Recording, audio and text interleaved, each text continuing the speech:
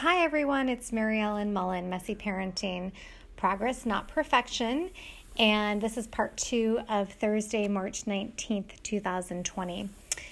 So I want to talk to you about learning how to talk in what I call start behaviors. So when we think about behaviors, we can describe them in two ways.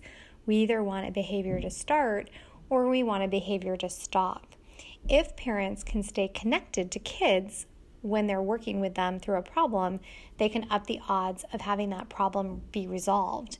And if parents can control their emotions and want to control their emotions, the best way to do that is to have a mindset of being a detective and observe before you react. So observe before you react and take the time to take a deep breath and just say to yourself, I need to know what's going on right now before I react.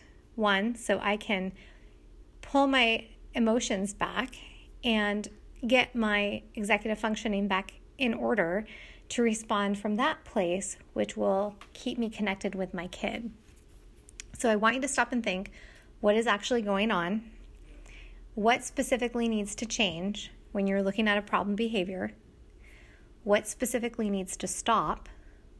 And most importantly, what needs to start? So the goal of thinking about behaviors like this is to reshape a challenging behavior or to instill a positive and helpful behavior.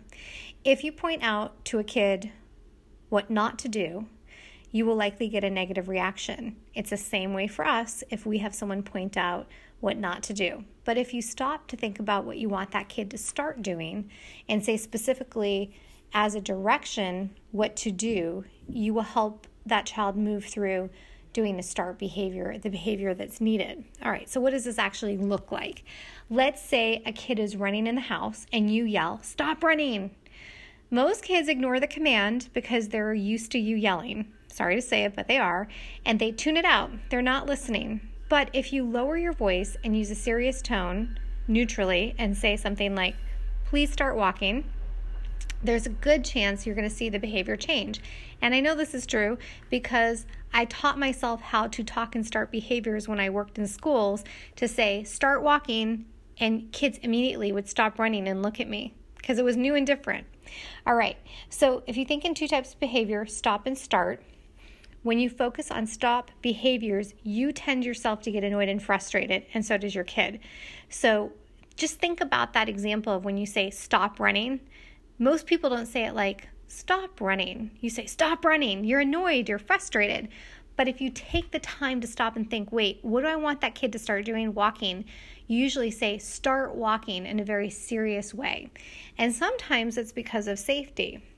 When you focus on start behaviors, you have to stop, think about the action that should be happening, and give a direction rather than a reprimand. So I'm going to say that again. When you focus on start behaviors, you tend to have to stop to think about the action that should be happening and give a direction rather than a reprimand.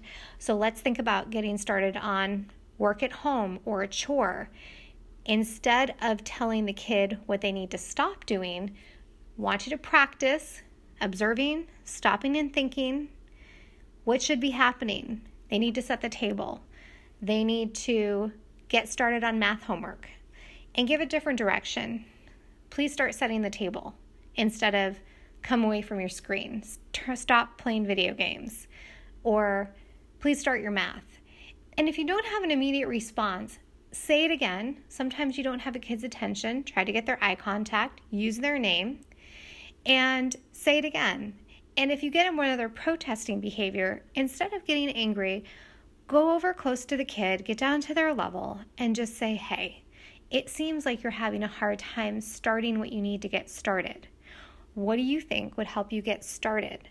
Right away, kids and parents feel better when the conversation is about start behaviors as a focus instead of the negative about what they're doing wrong.